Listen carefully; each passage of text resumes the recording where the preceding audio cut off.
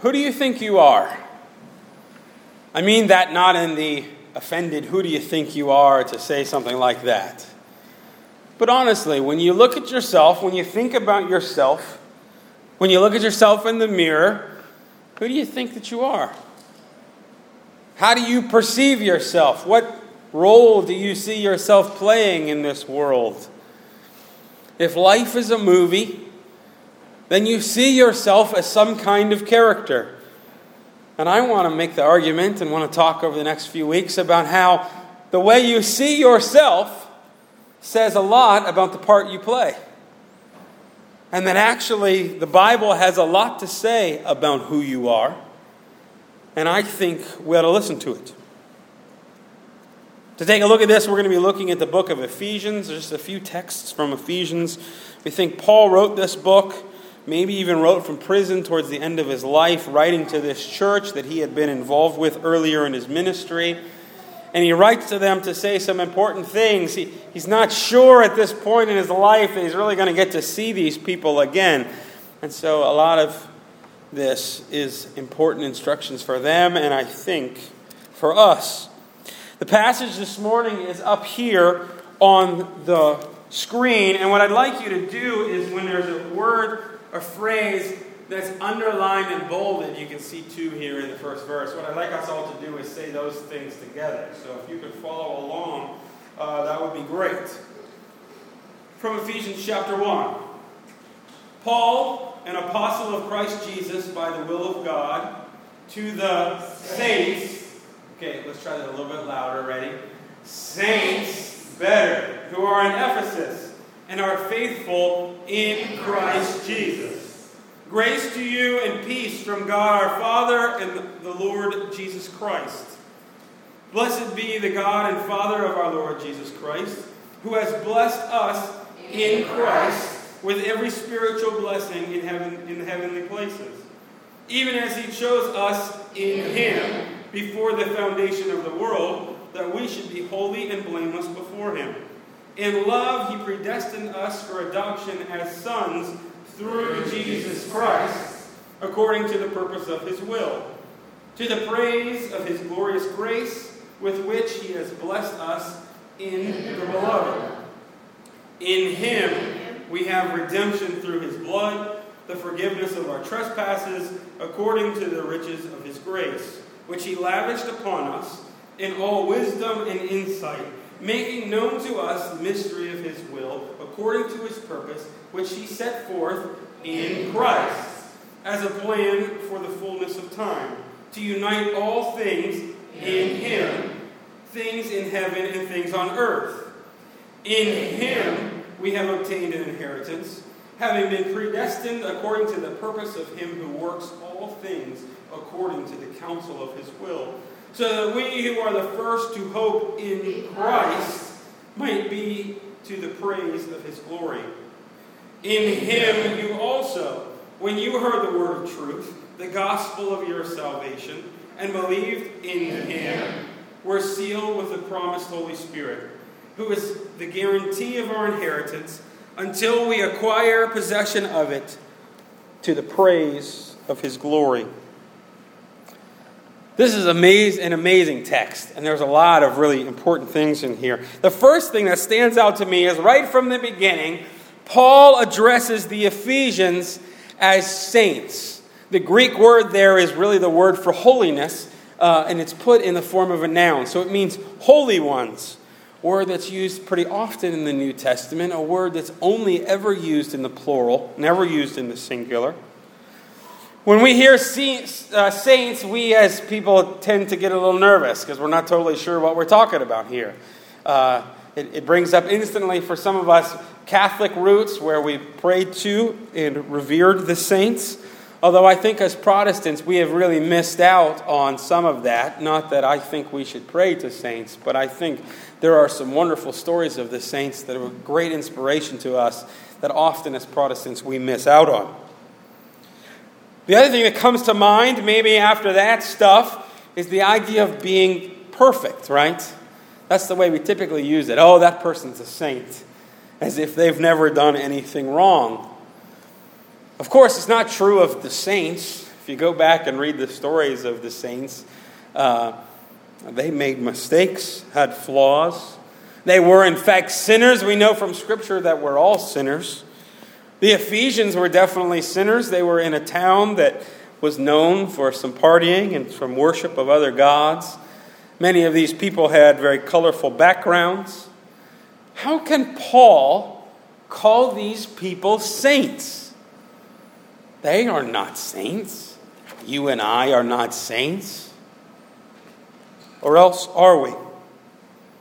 I think the answer to this dilemma lies in this phrase, in Christ, that we see in this text 12 times in this 14 verses. Some kind of through Christ or in Him or in the Beloved. In fact, did you know, many of us when we describe ourselves might describe ourselves as Christian. Do you know the word Christian is only in the Bible 3 times? Christian is a much later description, and in fact, it's not even really used of the church. It's used in the book of Acts by people describing these people that are Christians, that are acting like Christ or following Christ. That was not a term that the church used. It was a term that people outside the church used, and the church took on later. What phrase does show up a lot in the New Testament is this idea of being in Christ. In fact, Paul uses some kind of variation of that phrase 216 times in his letters. Word Christian, 3.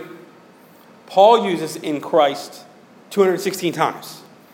This is the word, this is the phrase that it seems like Christians really used to describe themselves. They might have said that they followed the way or they were followers of Jesus. But it seems like this phrase, in Christ, became a definitive identity for Christians. The question is, what does in Christ mean? In what sense are we in Christ? And it seems like in the Bible, even in these verses, in Christ can have different connotations. It could be used just like the word Christian. Oh, those are people that are in Christ. In other words, saying that they're followers of Christ. Could mean that it could be referring to the object of our faith, as in our hope is in Christ.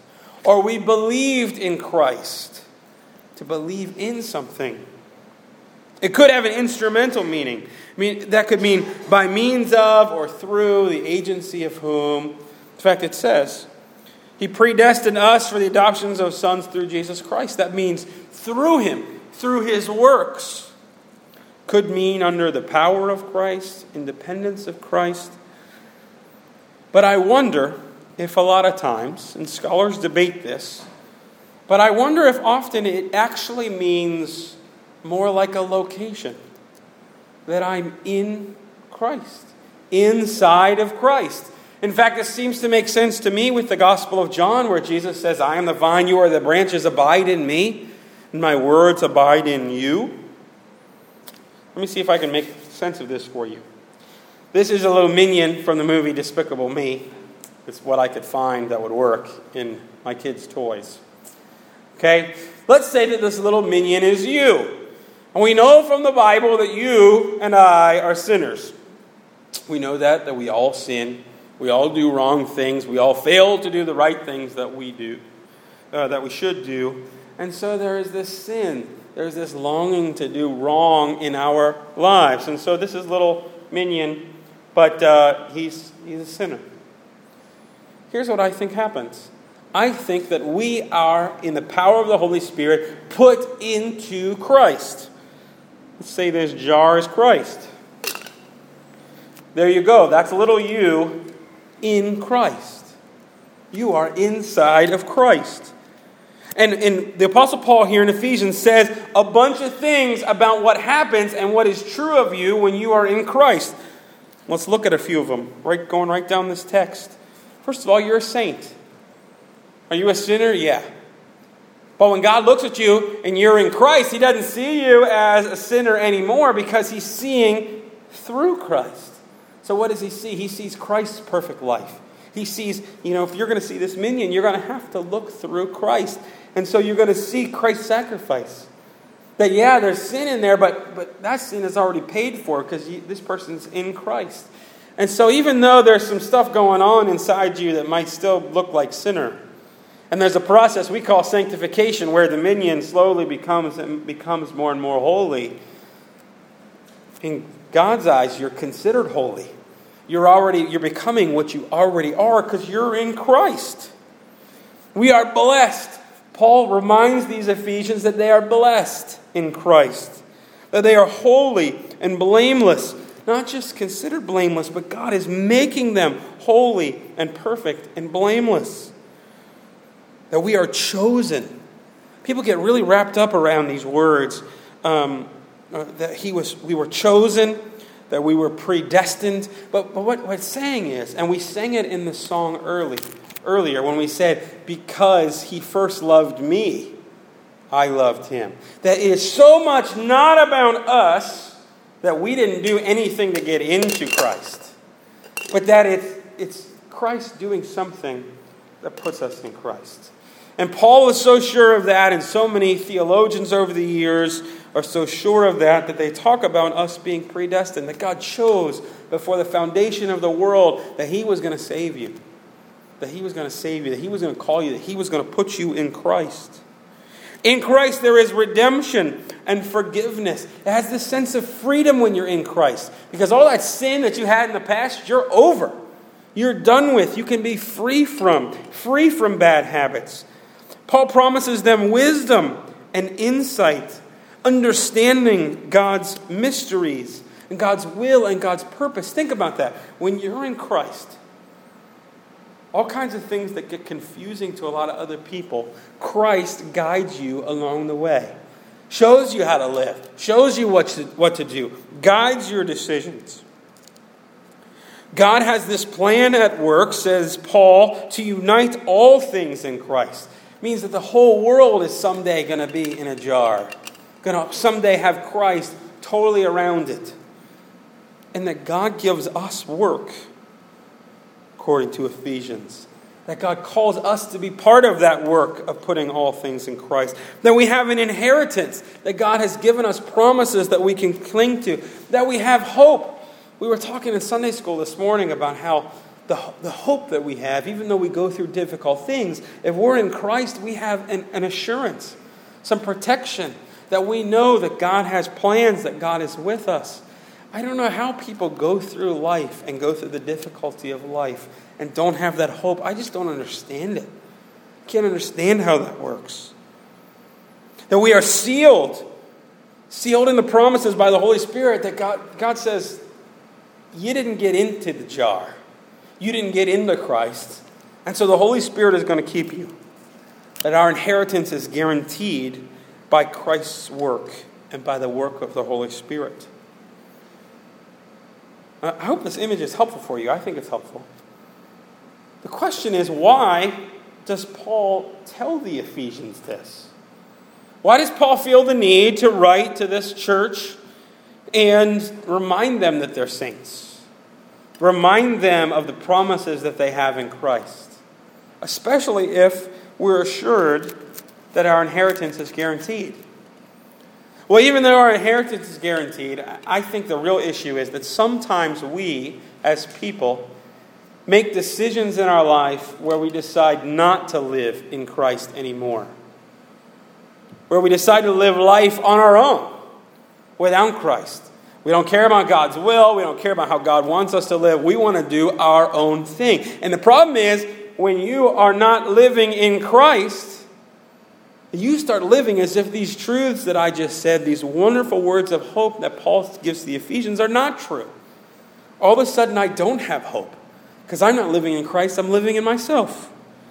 All of a sudden, I don't have wisdom and insight. I don't understand all the mysteries of God because I'm not in Christ. I'm doing it on my own.